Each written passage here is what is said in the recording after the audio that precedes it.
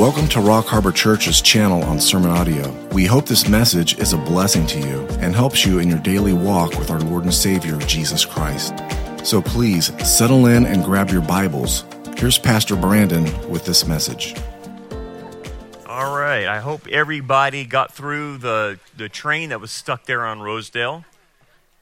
I said, man, that's a great time for a train to go 1 mile an hour past Rosedale. Wow.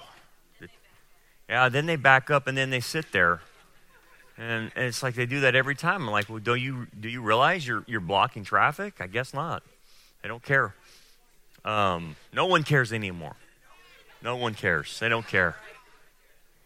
Anyway, okay, let's start. Let's pray. Let's go before the Lord and pray.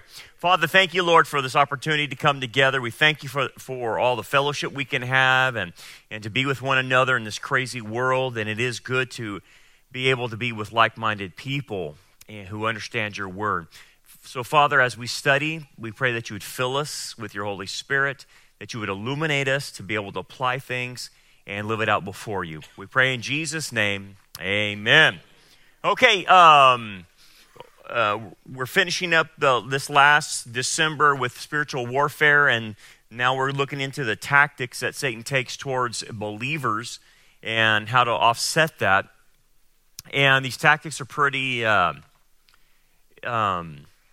pretty evil. They can do a lot of damage, and if you don't know how to spot the things, it can end up ruining you if you're not careful. Because what happens is Satan finds useful idiots to use, and I don't mean that even in a derogatory sense, but I mean it in, they just don't even know they're being used. And that's a word that was coined by just pawns that don't even know that. Well, the thing is, you need to be able to spot it. You need to be able to discern it and understand what's going on. And sometimes you have to see, obviously, the human dimension in it. But these days and times, what I would say to you with all the evil that's going on in the world is that you need to take a stand back sometimes and look that it's beyond the person doing this. This is something bigger than the person, which is a spiritual issue of demonic influence or whatever it might be. But we talked about Satan promoting division in the church. That's the big thing that he does. And here's the new things I wanted to start with. So the first thing on this list I want to look at, want you to notice, is the division starts when a group or a person decides to take one of the leaders down, whether that's in a Bible study, whether that's in a church, whether it's in a prayer group, or whatever. You can see this in society, that they target the leader typically, and it's a well-known practice. Even Jesus mentions this, and it's mentioned in Zechariah that if you strike the shepherd, the sheep will scatter. And that is well known in the spiritual world, so therefore they go after the head. And this is why things that happen to your family typically are meant to attack the head of your family.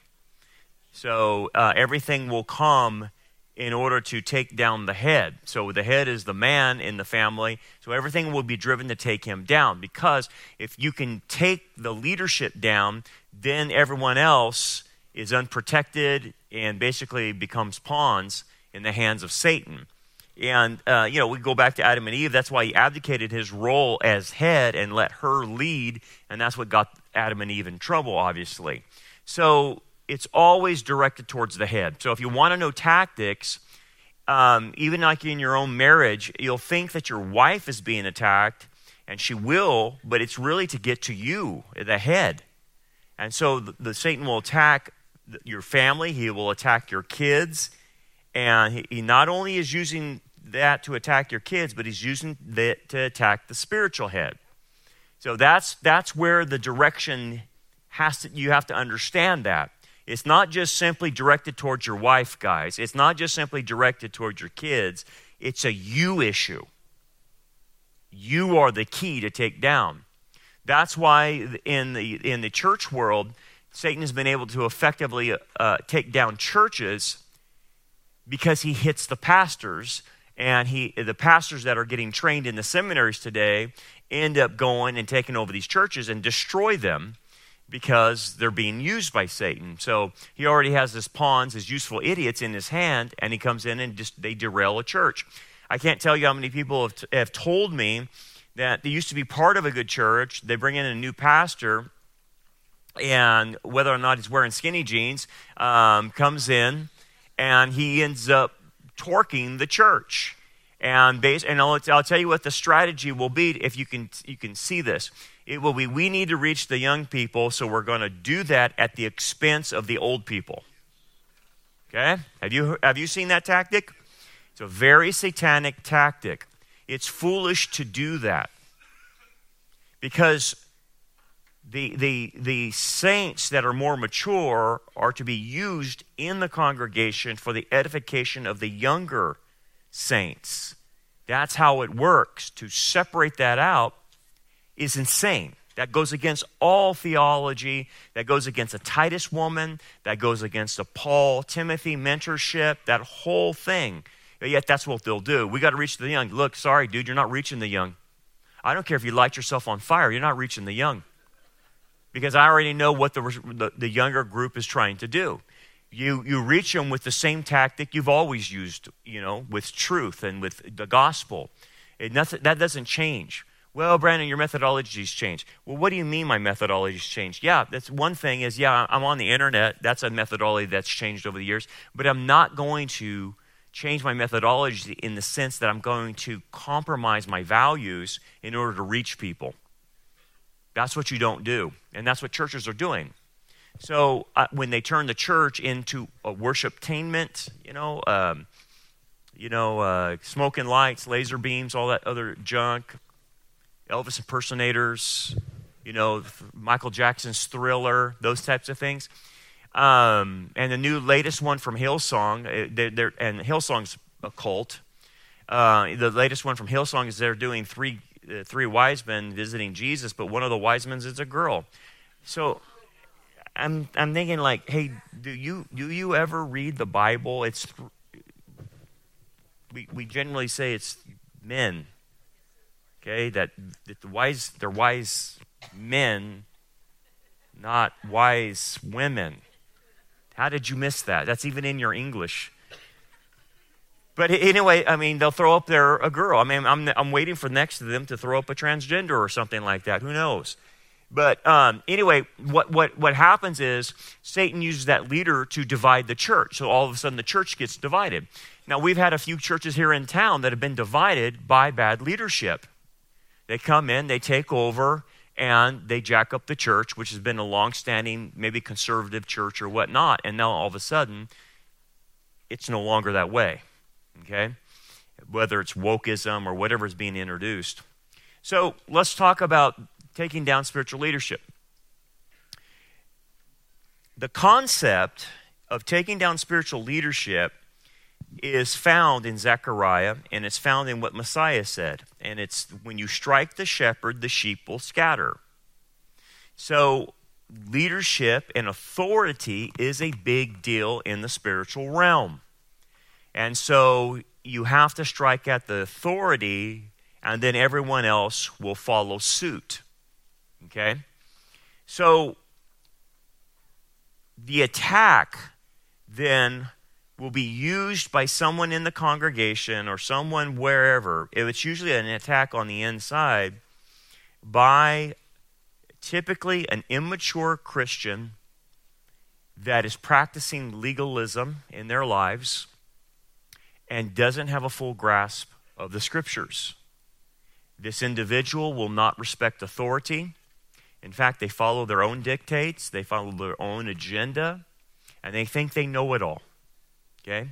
Even though they're a baby or a carnal or a worldly Christian. And that is the person that Satan will use to come against leadership.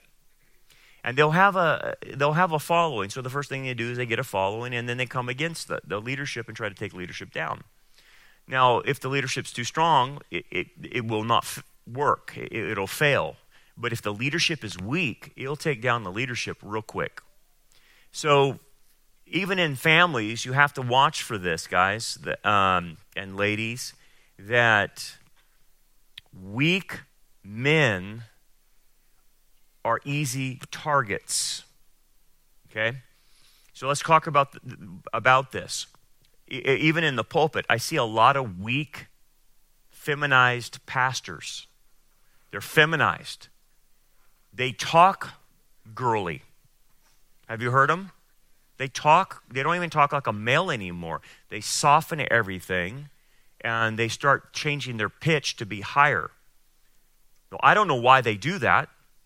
I don't understand it.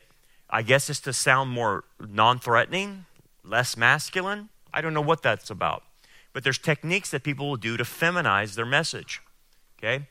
What will happen is when you have a feminized speaker and you compare them to a biblical speaker that's speaking in a masculine way, the biblical speaker will seem aggressive to them. Okay? Aggressive. Whereas the flowery guy, he comes off and he's like a big teddy bear, and I can handle that guy. But here's what I want you to understand. I'm speaking to all the males right now because that's who the target is you. There's an element in you that you have to be seen with meekness. And that ain't weakness. What is meekness? It's the bridling of a horse, that there's tremendous power, but that horse can check themselves. It's checked, but there's tremendous power. It's the concept of having a sword, but it remaining sheathed. But people know you can pull out that sword at some point in time, but it remains sheathed. And the key is to you don't ever usually have to pull out that sword as long as they know you have a sword. Okay? If they don't think you have a sword, you're projecting weakness. And that's who they attack. Humans and the spiritual realm. The true sword is how you handle the word of God. Right? And they must understand that you, with the word of God, are a threat to them. And I'm talking about spiritual warfare. I am talking about when someone's attacking you. I am not talking about giving the gospel out or anything like that. I'm talking spiritual warfare. And what does that mean? Look, the enemy is going to go after soft targets. That's who he goes after. People that don't know their Bible. People who don't know how to wield the sword. They don't even know how to put the sword in the sheath. But when you know the word of God and you know it well, it is like standing there in spiritual warfare with a sword that's sheathed, and they know that you will pull it out if need be. You see what I'm saying? And that sword stays there because they know how you use it. And what it means is you speak the truth in love. There's no doubt about it. But they know you hold truth. And they can't contradict it. They can't out-argue it. And to those who want to attack you, they will be very much afraid to do that because they know you handle the word. Okay? That's what fights the wolves off. That's what scares them spiritually. So like in the demonic world, if an individual in the demonic world is recognized in the spiritual world as knowing how to rightly divide the word, I can tell you what the reactions of the demons are. What do you think? Many times they're afraid. And it's not because the person is imposing and it's not because the person's more powerful. It's not. The person knows the word of God. And so therefore, the idea of being deceived is not it's not going to happen typically. The person knows what it's grounded on, and that person becomes someone they don't want to mess with. Okay? I'm not saying that they won't be harassed. I'm not saying you won't be harassed. But who are they going to go after? Soft targets. Okay? And so if you want to stop a lot of these attacks on you personally, guys, you've got to know how to wield the sword. You've got to know the scriptures backwards and forwards. You've got to know how to apply it, and you have to know how to apply wisdom. Wisdom is very difficult. Wisdom means that you know how to apply truth at the right time, at the right portion, and at the right person. And if you don't know how to do that, you're not using the sword correctly. Okay? So, weak leadership is the reason for apostasy. It's the reason for compromise. It's the reason for all kinds of false doctrine, because it typically falls on a weak leader that can't put false doctrine down within his church, within his congregation, within the seminary, within the Bible class, within the prayer study, within the Sunday school class. The weak leadership doesn't pounce on error and lets it go, right? And that's what starts happening. So my admonition to you guys is you better carry a sword, a spiritual sword, and you better know how to use it. Because if you don't know how to use it, it's useless for you. Everything is there for you in the scriptures to be able to wield the sword and to know how to do it. And if you see Jesus in his ministry, he wields the sword beautifully. When they see Jesus, he is meekness. He is power under control. He's very intimidating because of that. Yet at the same time, he can be very gentle. But at the same time, he's like David in many ways. David is the poet warrior. He's soft to the humble, but he's a lion to his enemies, right? And he has that back and forth, that warrior poet in David, which you see in Messiah. Grace to the humble, resists the proud. And you have to have those dynamics going on you. And other people have to perceive it. If they don't see it in you, they will say, that's an easy target, I'm going to attack. So that's the whole point of spiritual leadership. Spiritual leadership is not being on steroids and, being this impressive man that scares people physically, because try being on steroids with demons and see how it works.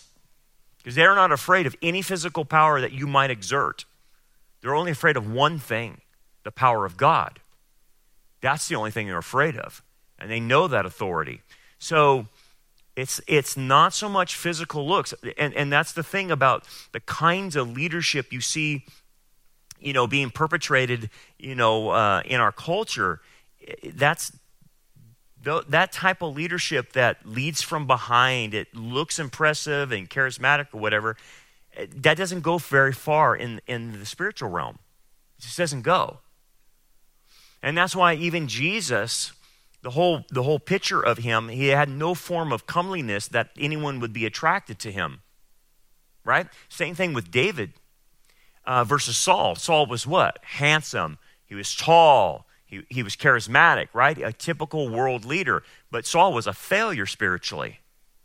So you don't want to really get caught up in not the looks. You don't have to look intimidating. And ride a Harley and wear chains and a leather vest with no shirt on underneath and those types of things. That's not going to get you anywhere. It's the individual that knows the Word of God backwards and forwards. Okay. So then if they can see a weak leader, then what do? They will promote their agenda, their vision, and their way of things through the weak leadership. Okay? Let's talk about how it affects the home. If you have a weak man in the home, generally speaking, the woman then will dominate, not because sometimes she wants to, maybe that is the case, but other times because she's trying to fill in a gap. Either one is wrong. But what ends up happening is the main person that will bring in things that the family shouldn't be doing will be through the female. Why? Because it's the same strategy that Satan used in the garden. He went through the female to introduce the problem. And so I'm not saying this is there's let me put this out. There's exceptions to the rule, but when you see the principle in Scripture, there's not too many differences from what the Scripture is already saying is a principle. And so what I typically see with what happens in families is the woman gets control of the situation, and then somehow false doctrine ends up coming through her by some book, some Bible study she's involved in, some women that she hangs out, and then before you know it, it starts torpedoing the family and turns the family upside down. Men are clueless that this is even happening if they're not leaders. They're not aware of what things are being brought into the home, not only by the wife, but by the children. And so they're not aware because they're checked out. They're not paying attention to their family because they're not leaders. And so because of that, the home gets torched and things start happening in the house and spiritual things start happening, and it messes up the house, messes up all the relationships. Now, that being stated, this can happen at work. This can happen at employment, wherever you're at, when you have weak leaders. Weak leaders are the most frustrating bosses you could possibly have. You want a strong boss and you want a fair boss. You do not want weak leadership because weak leadership compromises. Weak leadership doesn't hold people accountable, doesn't hold people responsible. So leadership is where they go. Okay. And so then what this person will do to take down that leadership is be critical of the methods the leader is using, be critical of the vision of the leader, criticize the call of the leader, the practice of the leader, and the standards of the leader. And that's what they do. And that's how they form their posse. Now, because many leaders are pretty well versed in the Bible, I'm talking spiritually now, they can attack the person's theology. So then they'll attack their vision. They'll attack their methodologies. They'll attack standards. So, for instance, 1 Corinthians chapter 14, the end of that chapter gives the church the freedom to have the kind of standards it needs to have based on where they are at in history, what time period they're in, what culture they're in, what country they're in. Okay? That's why there's a lot of flexibility in the Scriptures about church governance, because there's a lot has to do with the environment that the church is in. Okay? So there's certain standards that each church must have according to Scripture, and then 1 Corinthians 14 allows each local church its own authority to develop its own standards in the culture in which it is in. Okay? Each church has that autonomy to do that. Now, we're not talking about legalism. We're talking about what standards do we expect out of our people in this local congregation. Okay? So, I'll give you some examples of stuff we've had to deal with. So, at a certain point, we had to deal with the concept of how many times can a teacher or a deacon miss church? Okay? Because we had people only showing up, like, only when they taught, like 12 times a year. And they only showed up to church when their time to teach was up. We had people, deacons, missing, 45% of the Sundays. So what are you supposed to do? Have no standard and say you just come whenever you want? Now, these are leaders, right? These are teachers of the Bible. These are deacons and stuff like that. And yet we had a hard time early in the middle of our history and early on that we had people that didn't like standards being put on them. They wanted to come and go as they wanted in high positions of leader. I'm not talking about the regular person out there attending. I'm not talking about the person not serving. I'm talking about a deacon, okay? And these deacons wanted to come and go as they wanted to. And we finally said, hey, man, this is ridiculous. These are supposed to be leaders of our church. They're supposed to be teaching for our church. And we can't have them showing up half the year and half the year gone. So we had to put some standards down, okay? The standard was, and we just, again, arbitrarily made this up because I have the authority and our staff has the authority to set a standard. And the standard is, well, okay, you have to be here if you're a deacon or a teacher at least 40 Sundays out of the year. That meant I gave them 12 Sundays to miss as a deacon, as a teacher. We thought that was fair. Other churches have 45 Sundays that you have to be there if you're a deacon or a church leader or a teacher. And other churches have different standards, okay? But at some point, you got to have something, some standard to say if you're in leadership, we require this of you. You cannot just have people doing anything they want to do. And the minute that we put down some type of standard, oh, that's legalism. No, you don't understand what legalism is. Legalism is about doing things that you think will not only gain salvation, but also help you in your spiritual walk. Legalism never helps you to grow. What I'm asking is, you need to be an example to the congregation, and you need to be here. I don't think that's out of line, and that's definitely not legalism in the biblical definition of it. But what happens is, when you throw those standards down, on whatever that might be, the immature revolt and protest because they want the positions, but they don't want the responsibility. Does that make sense? Okay, so what do? They criticize the church's methods. They criticize the church standards because you can't criticize me on my theology, so you have to go after my standards or you have to go after my methodologies. And we've had people come from other churches that don't participate in understanding any of the signs of the times. They don't even understand prophecy. Their churches don't even talk about current events. They come over here and they say, I wish Brandon would stop talking about current events and stop talking about prophecy. And I want to say, well, then go back to where you came from. Why did you come here? But what are they trying to attempt? They're attempting to change the vision of the leader. And that's not them. And I've had conversations with him. I said, look, dude, you're not changing me. I was called to this, and that's my call. You're asking me to give up my call. I said, I'm not the right church for you. I'm not. Our people are not the right people for you. You won't fit in here. So, but this is where I'm saying is, weak leadership does not have the guts to say, we're not the right church for you.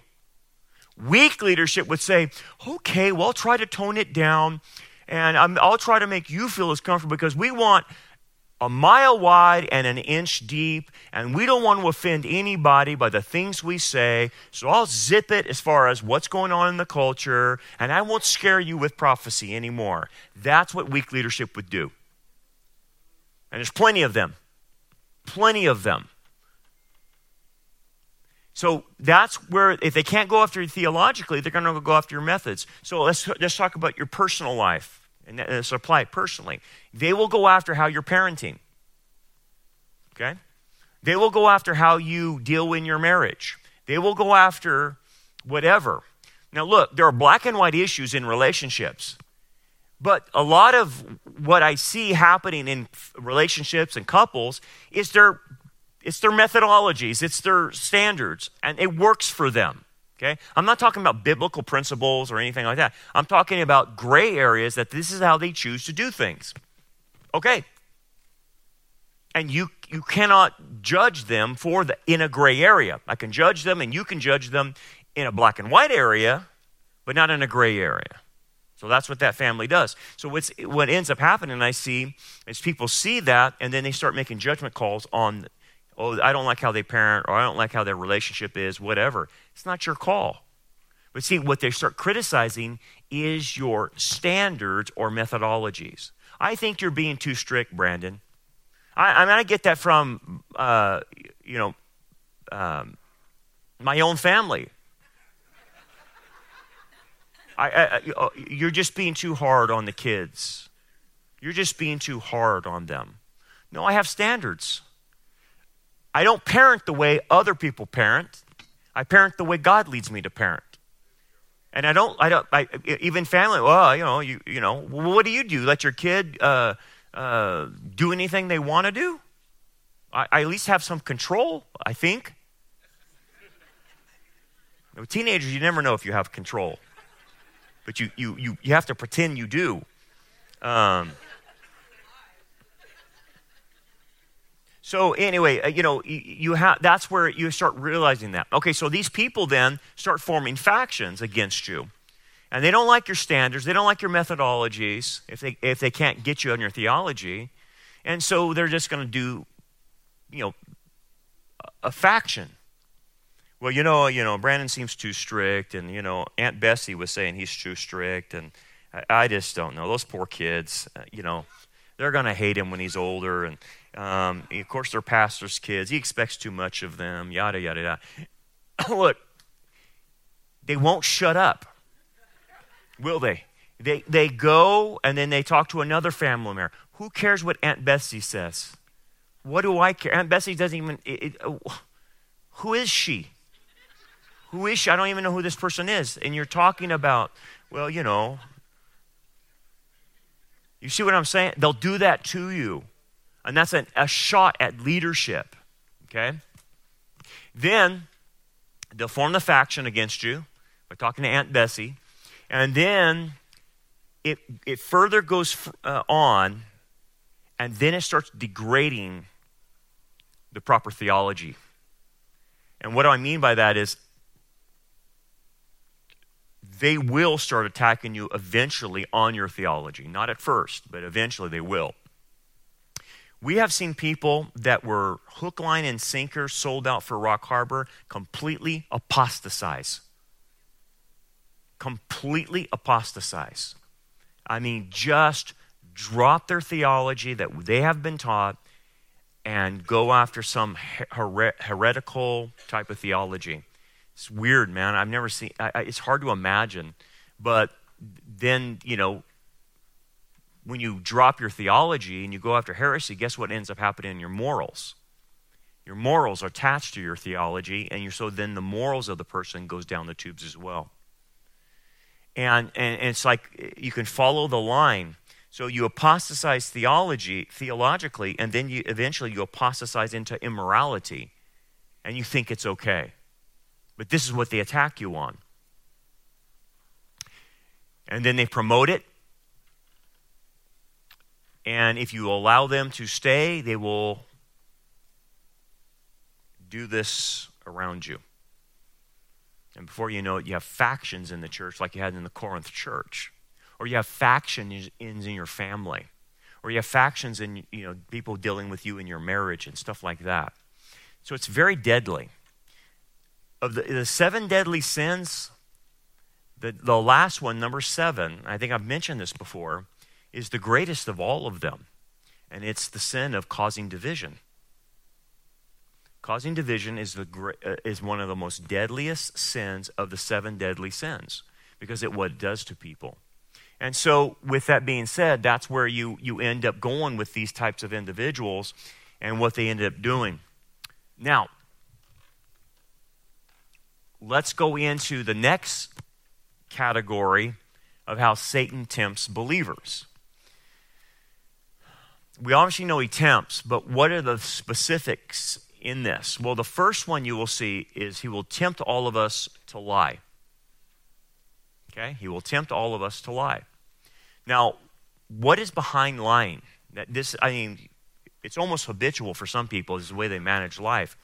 But let's explore what lying consists of.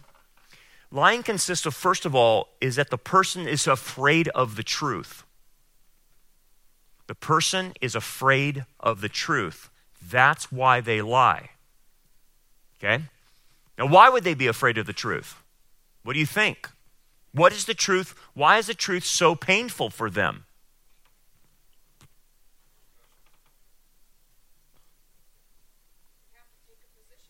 You have to take a position. True. They don't want the backlash from taking a position.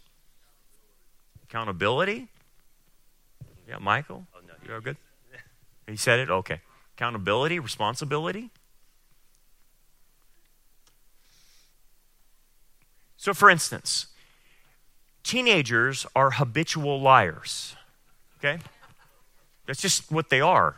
I mean, when they turn 13, and even up until 25, they have temporary insanity.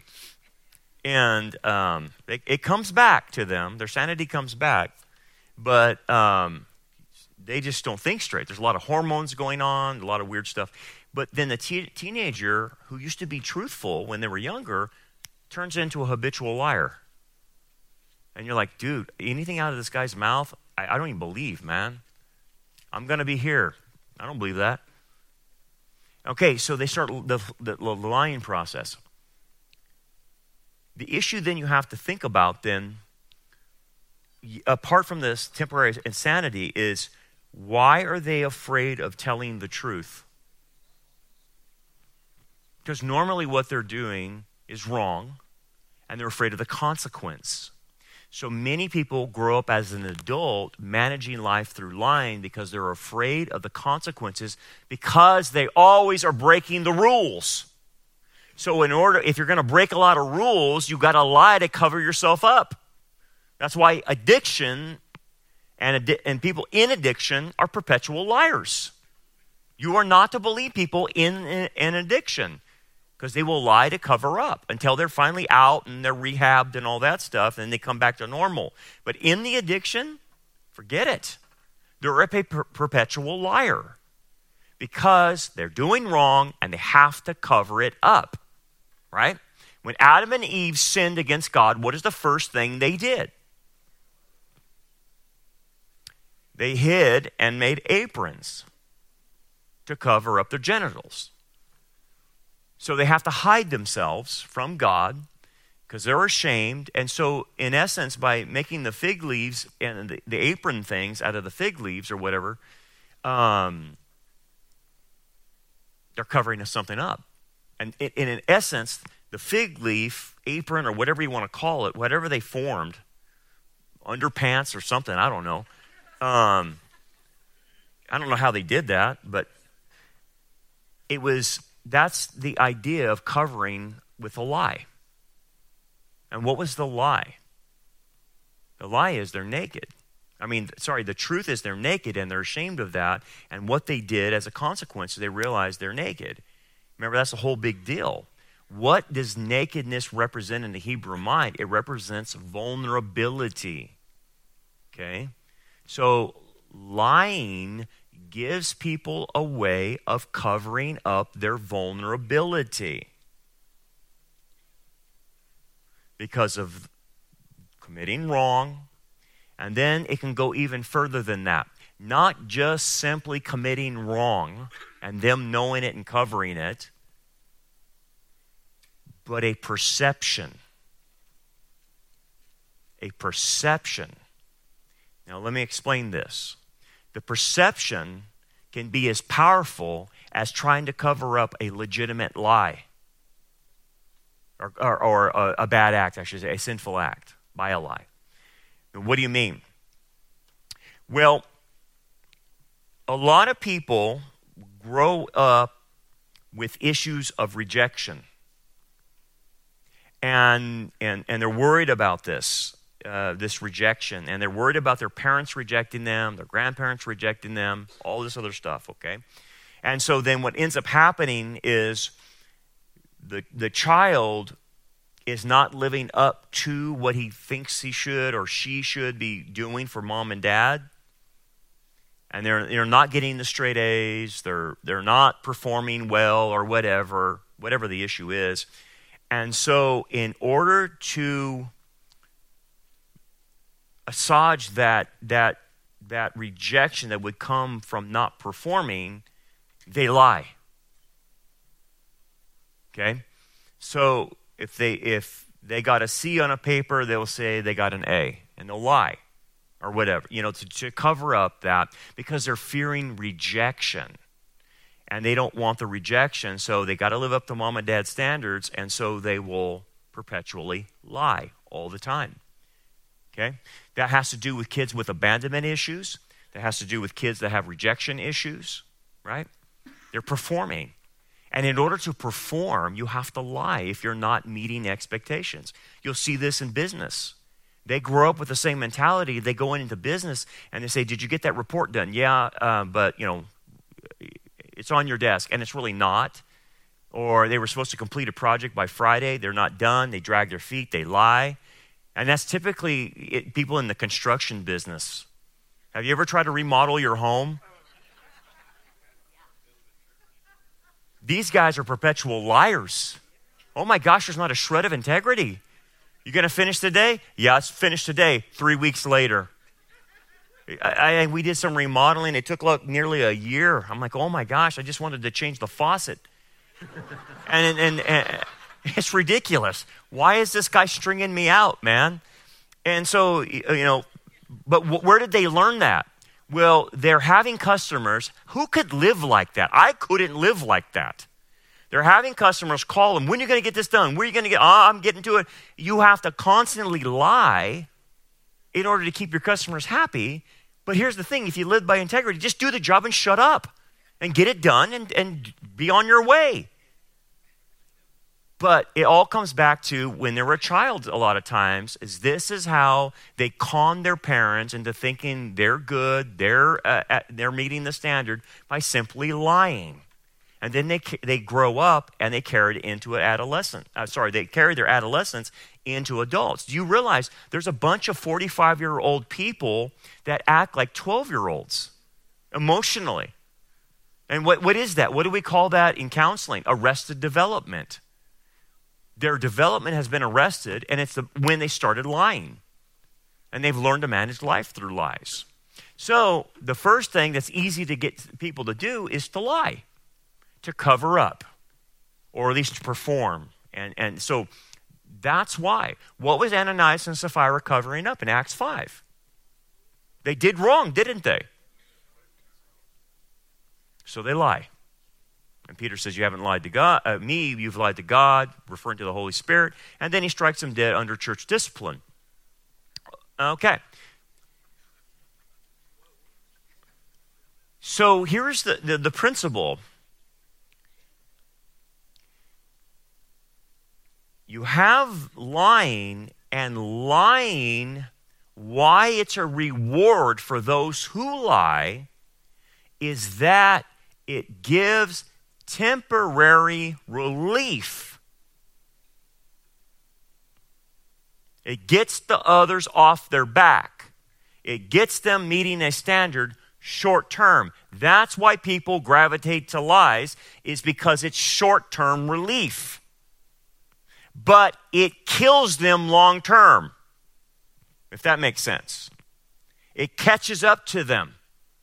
So short-term relief, which is exactly how sin is, it's enticing because there's pleasure in it and it gives short-term relief, but not long-term. The person's character, every time they lie, that person's character is being destroyed lie by lie upon lie upon lie, until where you get to the point of being like a politician, right? You turn into a politician because all they do is lie, right? And look how pathetic they are at the end of their lives, because they don't champion truth. They don't love truth. They champion lies. And so, obviously, if you want to live a better life, you have to lie less. You have to love the truth and deal with the pain in the short term that truth does bring. But in the long term, truth wins out. and you have the benefits of truth later on. But anyway, that's one temptation. So you have to know your own personal makeup to protect yourself from lying. Otherwise, it'll become habitual. Okay. To commit sexual sins is the next category. This is another easy thing in which Satan attacks human beings. Now, in the spiritual realm, this gift that God gave human beings to procreate, you have to see it on the scale of how immense this gift is. It is something very envied by fallen angels and Satan himself, the ability to procreate. Because he, more than anybody, would love that ability to continue to have more and more fallen angels, okay? Because it builds an army for him. And it suits his advantage to have more and more. So he's limited in that sense. So, he goes after our most powerful gift, and he perverts it. He twists it, uses it against us. And the perversion now, with what we see in society, is an all-time low. We're way beyond Sodom and Gomorrah at this point in time. Our culture's into pedophilia now and saying this is normal, okay? That's how low we have become. That's again, causing humans to commit sexual sins. Okay, so what's the big deal? People will say, people have sex and they're not married, or people commit adultery. What's the big deal? Let's talk about the spiritual aspects of it, why it is such a big deal. In order to bond correctly to human beings in the way that we are designed, you must go through stages until you bond physically. Our culture says bond physically and we'll do the other stages once we're married. It doesn't work. Here are the stages. You must bond emotionally, you must bond mentally, you must bond spiritually before you can even think about bonding physically. If those stages are jumped and you bond physically, something detrimental will happen to you. Now let me explain. In the courting stage, how God's designed human beings, you court and you find out, are we emotionally a match? Are we spiritually a match? And are we mentally a match? Okay, those are the three areas have to agree with. They have to correspond. Because if you're not a match in those three areas, you shouldn't get married. Okay? But what happens? Satan puts the cart before the horse. The people bond. They think they're in love, and it's not. It's actually eros. It's not agape, Philadelphia. Okay? So there's four types of love, okay? Agape, Philadelphia. Storge is familial love that you have with blood family. And then you have eros, okay? If you jump to eros, that's all emotional driven. It's all emotions. That's all it is. That's what eros is supposed to be in romance, is emotion. Okay, that's where the passion comes from. That's where the Song of Solomon, you see the passion in the romance in the married state. Okay, so you have agape, which means self-sacrificing love must be established with the couple. Friendship love must be established with the couple. And if we're going to bond and become family, I must start learning how to storge with you even before we're married. Okay? If you do that, then it just leads itself into a natural of physical bonding and consummating the union. And the two shall become one at that point in time. Okay? Because you have all elements bonding. And the last one is physical. Okay. When the couple physically bonds, mentally, spiritually, all the things that are necessary, there is a metaphysical aspect that happens in the bonding. And the way I can describe it is this, that if that physical, metaphysical bond is broken, the way the Hebrew words are, the Greek words are, and where Jesus said, let no man separate. The idea is of gluing two pieces of paper together and then trying to rip that apart once it's glued together. Okay, taking those two pieces and ripping them apart. So if you use that illustration that the Greek is trying to tell you, what is it saying to you?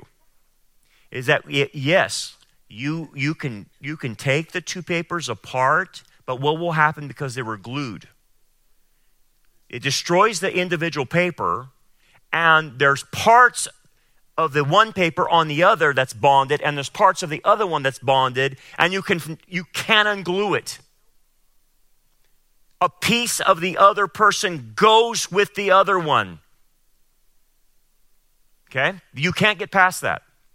That's what the Greek is trying to say. And so when God says the two shall become echod, one, it is that gluing of the two people together in a metaphysical sense, that when the two are separated, it leaves a part of them with the other one. Even if the other one dies, a part of them will go with that person. Okay, because they're bonded. Okay?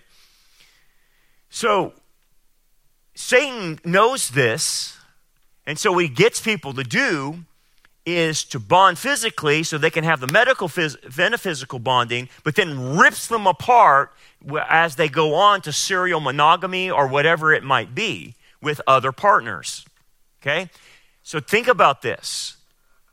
You have multiple partners, 10, 15, 20, whatever, before you're married or whatever the thing is. You're leaving a piece of you with every one of them that you can't get back. You can't get it back. Okay? So what ends up happening to the person inside? They're fragmented internally. They're fragmented and fractured inside. What do you mean? Well, here's how you will see it. That person will not be able to effectively bond to the person they marry. They'll bond to some degree, but it will not be 100%, because how can it be 100% if they left part of them on these other bonds? So they might have the potential bonding to 70%, or I'm just putting figures out there, 75%, 80%, maybe 90%, maybe 95%, I don't know, or maybe 50%. But it affects the person's ability to bond with their future spouse.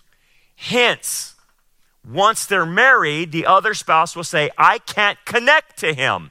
I can't connect to her. You're right, because you can't fully bond. We're going to work on that in counseling. We're going to work on that of trying to get better. But here's what I have to say to you. This is why you don't do that.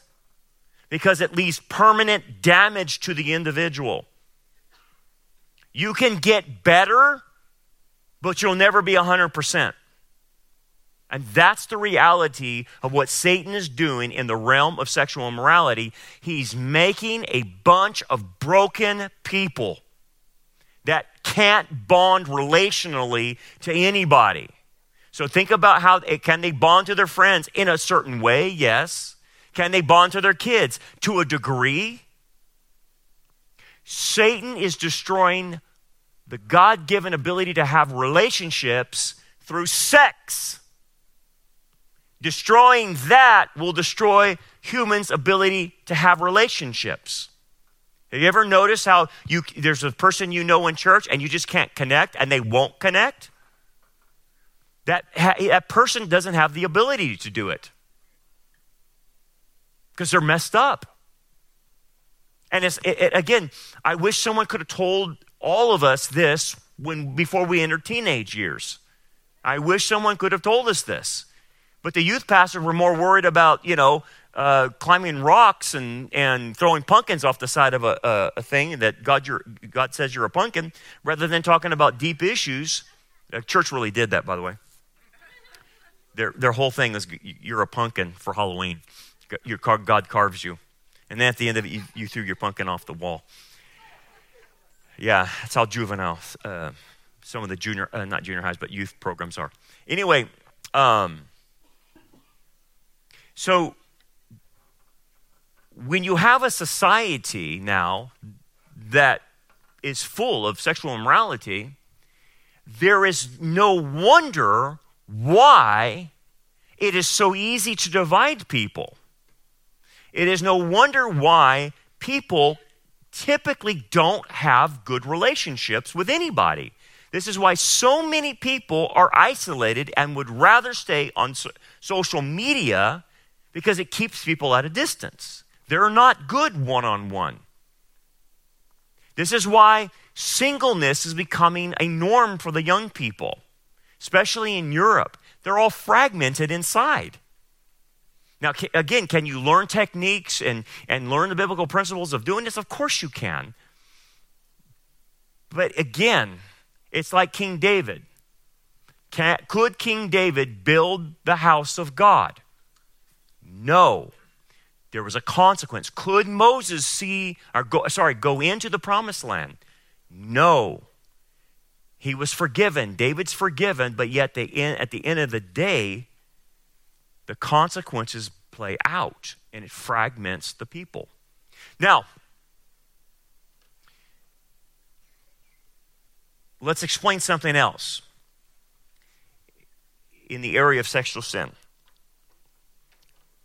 Sexual sin, because it's tied to your chemistry, has the ability to release dopamine in you and all kinds of things that make you feel good.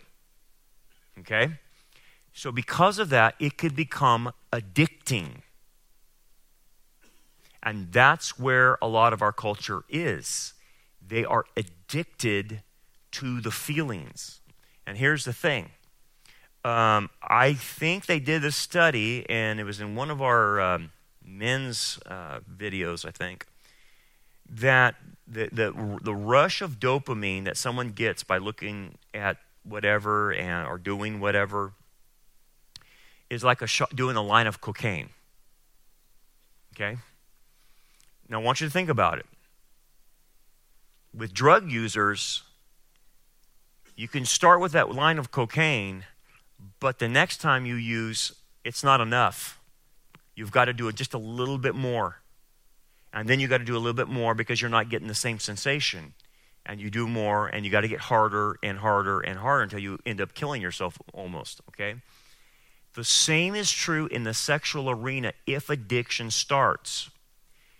This is why people go from sexual immorality to heterosexual into deeper levels, because they need a hit. They need a bigger experience. The problem is the bigger experience in the sexual arena gets into weird stuff. Okay? To have this bigger hit. So you shouldn't be shocked that our culture has moved into pedophilia for the hit, because 60s and 70s was about free sex, and then the gay movement started in the 70s, and then you had the 80s, and now we're here, okay? You shouldn't be shocked as a culture that people are now into pedophilia, and now it's being approved. Because that is the lowest degrading thing you could do, but as an addict, it would make sense, because it has to get weirder, it has to get just more bizarre to get the hit. So Satan knows how to play this game.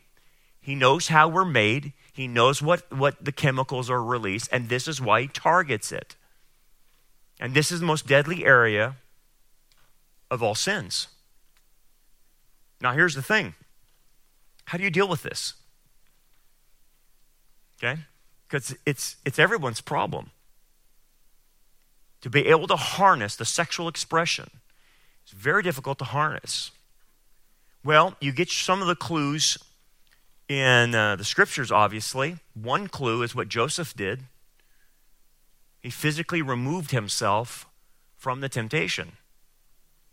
That's pretty good, because Paul will say, flee from youthful lust. The idea of flee is, this is the only sin you're told to get away from physically. Why? Because given the right environment, given the right mood, given the right temptation, that means all of us are vulnerable in this area if given the right circumstances. Okay? And so the only thing you can do, you're not going to pray your way out of that. When he says flee useful lusts, he means get physically out of there, like Joseph did. Remove yourself physically. And that really is a smart thing to do. You remove yourself from the environment. You also do not put yourself into environments that can cause you this way. Here's what people do. I'm good. I've been sober for a long time. Let me see and test myself. I'm serious. And people will test themselves. See, I'm not affected. I'm not affected. I am affected.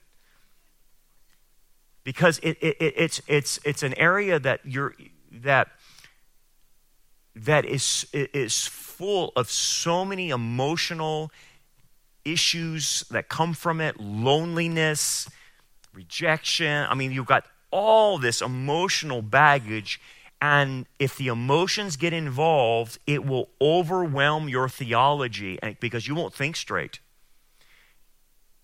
And that's why it's such a hardcore thing. And obviously Satan uses it against people.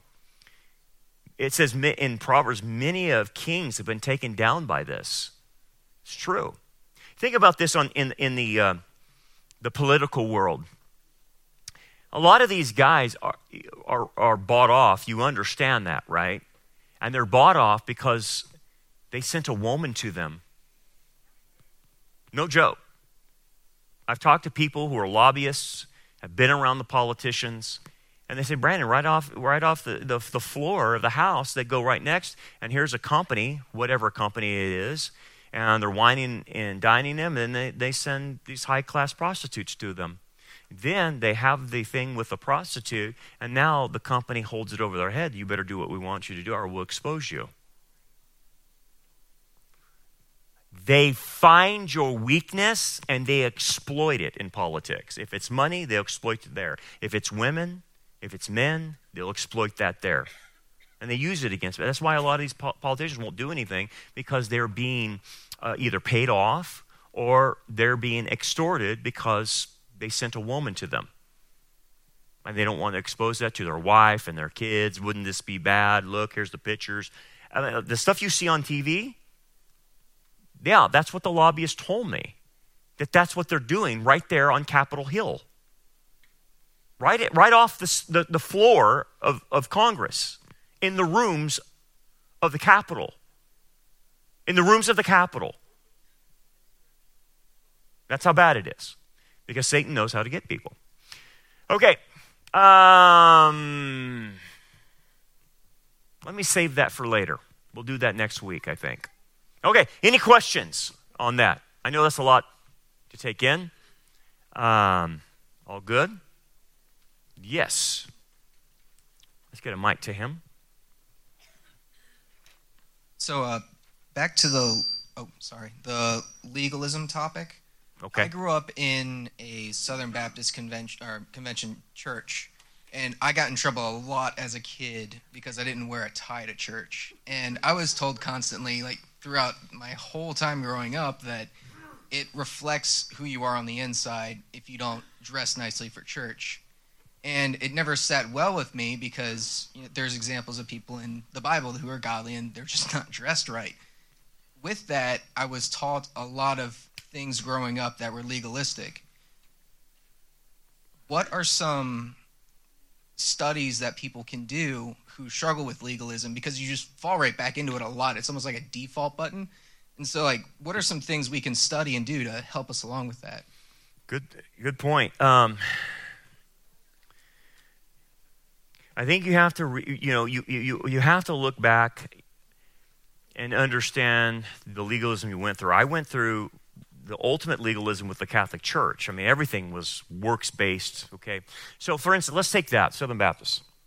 Can't dance, can't drink, have to wear ties to church, right? What else? Can't chew, can't smoke, can't go with girls that do. That's the whole thing. I wouldn't. Would you ever date a girl that chews? That's nasty. Okay, so you have to ask the question then, why? Why? I gave you an example of a standard for a church. Like, hey, if you're going to be a deacon, you got to be here 40 Sundays, just for leadership purposes. But why would they make you wear a suit and tie as a little guy? Why do you think that was doing? Was it making you more spiritual? Or what were they saying? You got to project outwardly what's inwardly inside of you? Okay. The problem with that is wearing your Sunday best is Americana. I'm not saying anyone should show up to church like a slob either. But wearing your best isn't Americana, but I'll tell you where it derives from. It derives straight from Babylon. Okay? I'm not saying that people who are dressed up for church are Babylonians. Don't get me wrong there. I'm not saying that. But it entered into the church after Constantine married the church with the state. Okay? And then they said to the peasants, if you're coming in here, you need to dress upright. You need to have your Sunday clothes on. And that was early on in the 4th century. Okay? So I'm not saying people in America are doing that. I'm just saying sometimes people don't know the history of things. Okay. But if dressing up shows you my inward, then I can fool you. And if it's all outwardly, that's exactly what Jesus got onto the Pharisees about. So the concept of what kind of clothes you wear needs to be dependent on what the person is trying to project.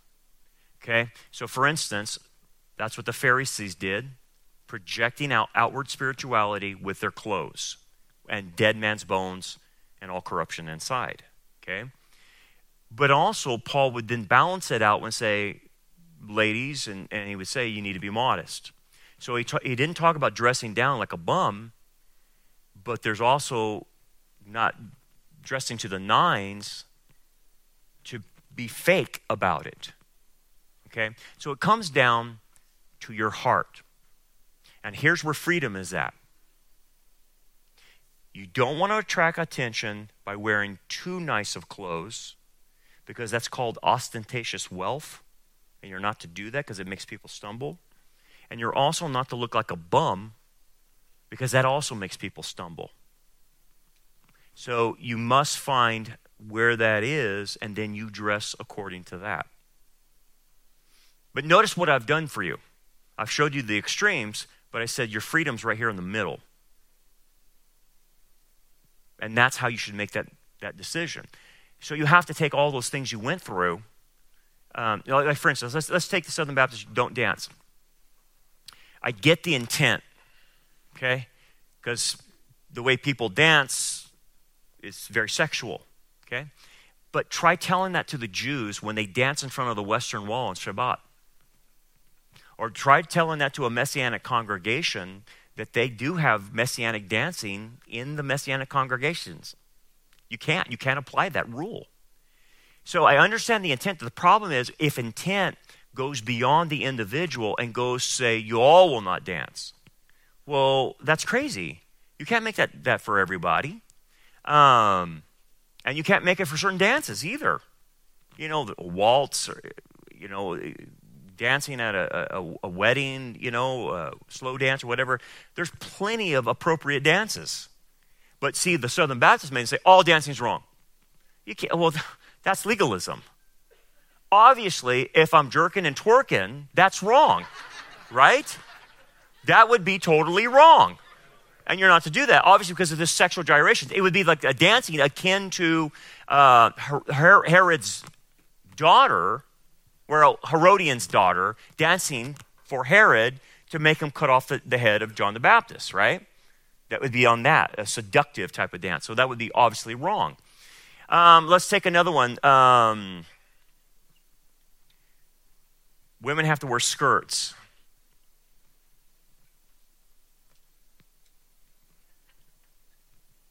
Why does that convey spirituality? I don't know.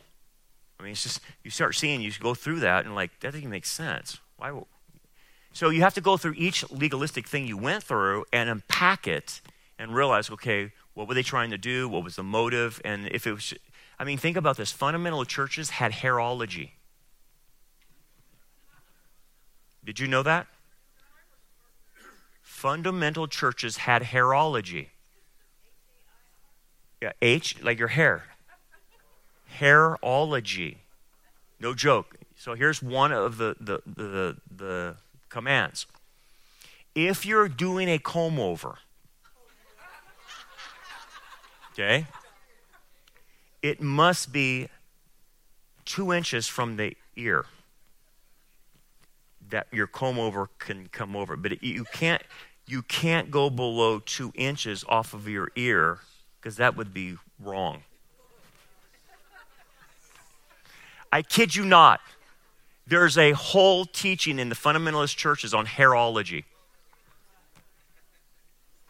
Guarantee it. Guarantee it. So you have to look back. Okay, so here's the funny thing about this. The more mature people will be the less legalistic. They'll have the more freedom. The more the immature person is, the more restrictions they have. Because for them, their world, in an immature world, their world is black and white. And see, black and white world and black and white thinking is easier. Well, it's just wrong. It's just wrong. What's wrong? Going to R-rated movies is wrong. Well, I've seen Schindler's List. It's R-rated. So I guess according to your rules, I couldn't go see Schindler's List because it was R-rated because of the killing of the Jews in the Holocaust. Well, that's stupid, right? Who makes a blanket statement like that? A more biblical statement is, what's the content, right? And whether that content is edifying for me or not, right? But see, what you have to understand is black and whiteism is easy because I don't have to think. I don't have to challenge my faith. Well, it's just, all dancing's wrong, and I move on. Oh, going to the show is wrong, and I move on. Not wearing a 3-piece suit is wrong. It's just no thinking. And so legalism is attractive to black and white thinkers. That's what you have to understand. So if you're fall back into that, really it's not the attraction of legalism, it's the ability to not see the gray. And no one wants to be a black and white thinker. You do not want that. That is juvenile, right? In your spirituality. You have to weigh things out as they are. So I had, what was the question I had? Someone was asking me about, Christmas decorations and stuff like that. And my thing is, well, that's a gray area. That's up to you whether or not you want to have Christmas decorations. And, the Christmas tree has its origins and pagan roots. I said, okay, I understand that, and I know the history behind all of it, but is that what someone's doing right now in 2022? And so, just as I mentioned, I know where like Sunday clothes came from. I'm not doing what we call a genetic fallacy. I'm just saying I know the origin of it. They typically don't. But it doesn't mean I'm going to judge someone more for wearing a 3-piece suit to church or a tie or whatever. They can do whatever they want to do. But let's take the Christmas tree thing. People say, I'm offended by a Christmas tree. Why? Because it's pagan. I said, you're committing a genetic fallacy. And a genetic fallacy means that I'm taking what someone practiced hundreds of years ago or thousands of years ago, and I'm using that standard to judge a current practice, which is called the genetic fallacy, means you can't do that. Because the way someone celebrates a Christmas tree, they're not thinking of pagan deities of Saturnalia. They're thinking this tree represents Christ, the green it represents everlasting life, the light on the tree represents the light of Christ, so forth and so on. I said, so you must judge the Christmas tree on its current usage according to the Bible, and then make your decision. And my decision has been, I'm not offended by that because people are not putting that kind of meaning into it. If it still offends you, then so be it. Don't do it. But at the end of the day, this is where you have to understand, am I being legalistic or am I truly convicted and I shouldn't be doing this? You make the choice. But I will say this, whatever your choice is, it will reflect where you are spiritually. The more mature can eat meat sacrificed to idols. Because as Paul would say, what is the meat? It's no big deal. I have no problem eating it. To the weak, they would say, no, I can't eat that meat because it was sacrificed to an idol. Why could Paul eat it? Why could he say it's nothing? It was nothing. Okay, because there's a genetic fallacy going on in the time period. The meat was sacrificed to an idol. Okay? Once it was done, they took it to the market to sell it to eat. Okay? There's a time delay. Paul is not eating the meat on the altar to the deity. It's been used, and now it's being sold on the market as edible meat. Okay? The one that's offended by the meat in the market is doing a genetic fallacy and saying, well, that meat was on an altar and it was sacrificed to a deity. Yes, but Paul's saying, it's not being sacrificed now. It's just meat. It's disassociated from the genetic origin of it. What they did there was wrong, that's true, but selling it just as a piece of meat is no big deal, and so he said I could eat it, but I'll refrain from doing it if it causes you to stumble.